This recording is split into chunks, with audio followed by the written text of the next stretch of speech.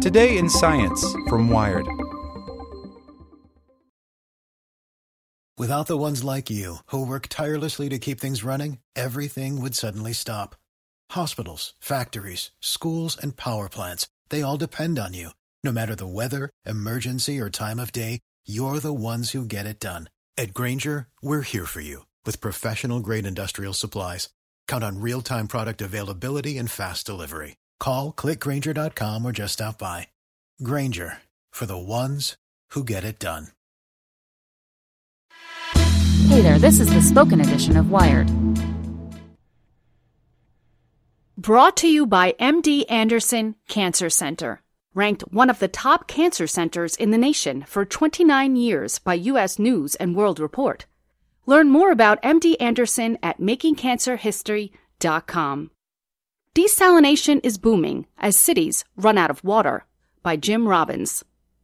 Some 30 miles north of San Diego, along the Pacific coast, sits the Claude Lewis Carlsbad Desalination Plant, the largest effort to turn salt water into fresh water in North America. Each day, 100 million gallons of seawater are pushed through semi-permeable membranes to create 50 million gallons of water that is piped to municipal users. Carlsbad, which became fully operational in 2015, creates about 10% of the fresh water the 3.1 million people in the region use, at about twice the cost of the other main source of water. Expensive, yes, but vital for the fact that it is local and reliable. Drought is a recurring condition here in California, said Jeremy Crutchfield, Water Resources Manager at the San Diego County Water Authority. We just came out of a 5-year drought in 2017. The plant has reduced our reliance on imported supplies, which is challenging at times here in California, so it's a component for reliability. A second plant, similar to Carlsbad, is being built in Huntington, California, with the same 50 million gallon a day capability. Currently, there are 11 desalination plants in California, and 10 more are proposed. It's been a long time coming for desalination, desal for short. For decades, we have been told it would one day turn oceans of salt water into fresh and quench the world's thirst. But progress has been slow. That is now changing, as desalination is coming into play in many places around the world. Several factors are converging to bring new plants online. Population has boomed in many water-stressed places, including parts of China, India, South Africa, and the United States, especially in Arizona and California. In addition, drought, some of it driven by a changing climate, is occurring in many regions that not that long ago thought their supplies were ample. San Diego is one of those places. With just 12 inches of rain a year in the Mediterranean climate of Southern California and no groundwater, the region gets half of its water from the distant Colorado River. The amount of snow that falls in the Rocky Mountains and keeps that mighty river flowing, however, has greatly diminished over the last 2 decades, and according to some researchers, may be part of a permanent aridification of the West. Climate change is a very real phenomenon for water managers throughout the Southwest and elsewhere. Meanwhile, the cost of desalinated water has been coming down as the technology evolves and the cost of other sources increases. In the last 3 decades, the cost of desalination has dropped by more than half. A boom in desal, though, doesn't mean that everywhere with access to the sea has found a new source of fresh water. Circumstances play a large role. As populations increase and existing surface water supplies are being tapped out or groundwater is depleted or polluted, then the problems are acute and there are choices to be made about desal, said Michael Kaparsky of the Wheeler Water Institute at the UC Berkeley School of Law. There are places around the world where desal makes economic sense, where there is high pressure on the water resources plus a lot of available energy resources, such as the Middle East. Desal proponents acknowledge the industry must confront and solve some serious environmental issues if it is to continue to grow. Desalination requires vast amounts of energy, which in some places is currently provided by fossil fuels. Kaparsky warns of a feedback loop, where more desal is needed as the planet warms, which leads to more greenhouse gas emissions. In addition, there are serious concerns about the damage to marine life from the plant's intake systems and extra salty wastewater. The first large-scale desal plants were built in the 1960s, and there are now some 20,000 facilities globally that turn seawater into fresh. The Kingdom of Saudi Arabia, with very little fresh water and cheap energy costs for the fossil fuels it uses in its desal plants, produces the most fresh water of any nation, a fifth of the world's total. Australia and Israel are also major players. When the millennium drought gripped southeastern Australia from the late 1990s until 2009, water systems in the region dropped to small fractions of their storage capacity. Facing a crisis, Perth, Melbourne, and other cities embarked on a large desalination plant spree.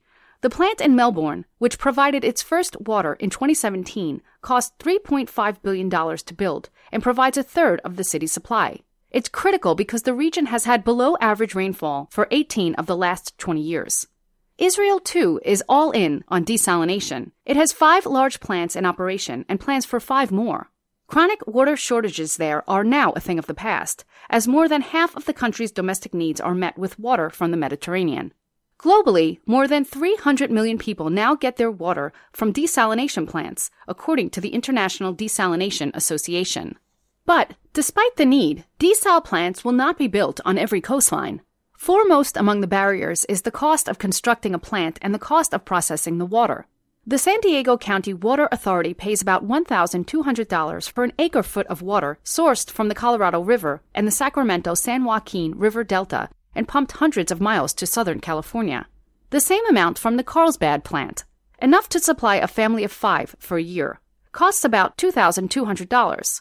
As Lake Mead, the reservoir of Colorado River water on the Nevada-Arizona border that supplies San Diego, drops precipitously, it may someday, perhaps in the next several years, no longer be able to supply San Diego. Certainty is paramount. Desal, however, is plagued by some serious environmental problems.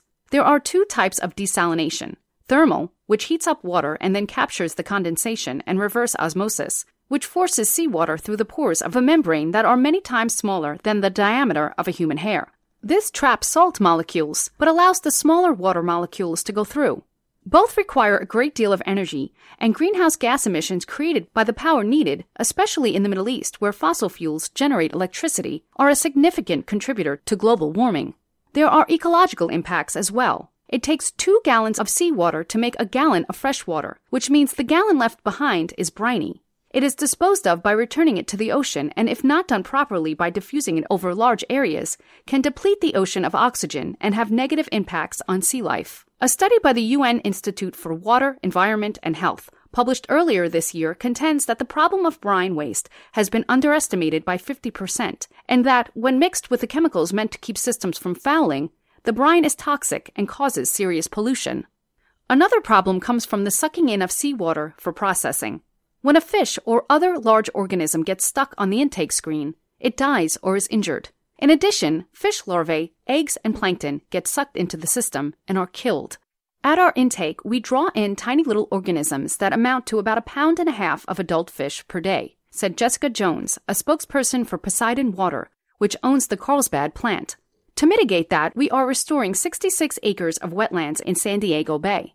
And we just got a new intake permitted, which will lessen the impacts. According to Heather Cooley, research director at the Pacific Institute, there are a lot of unknowns around the impact on sea life. There hasn't been a lot of monitoring at the facilities. A strategy increasingly being used to obviate or reduce that problem is to bury the seawater intakes beneath the sea floor and use the sandy ocean bottom as a natural filter. In 2016, California passed the Desalination Amendment, which tightened regulations for intake and brine disposal. Proponents of desalination contend the changes have been onerous and are slowing the march toward a desal future. Because of the cost of seawater processing and the impacts on the ocean, much of the recent desalination growth has involved the use of brackish water. The solids in brackish water are 1/10 the amount in ocean water, and that makes the process much cheaper. Arizona, perpetually short on water and facing a Colorado River supply shortage, is looking at both a seawater desal plant in partnership with Mexico, which has the ocean access that the state lacks, and at plants that can treat the 600 million acre-feet of brackish water deposits the state estimates it has. Texas, meanwhile, now has 49 municipal desal plants that process brackish water, both surface and subsurface. San Antonio is currently building what will be the largest brackish water desal plant in the country. In its first phase, it produces 12 million gallons a day, enough for 40,000 families. But by 2026, the plant, known as H2 Oaks, will produce 30 million gallons a day. Brackish water desal costs $1,000 to $2,000 per acre-foot. The Pacific Institute's Cooley argues that before building desal plants, municipalities should fully implement conservation programs, promote potable reuse, the reuse of wastewater, also known as toilet-to-tap recycling, or treat storm water runoff. It makes sense to do the cheaper options first and leave the more expensive options down the road to be developed when you need them, she said. For the ones who work hard to ensure their crew can always go the extra mile, and the ones who get in early so everyone can go home on time, there's Grainger, offering professional-grade supplies backed by product experts so you can quickly and easily find what you need.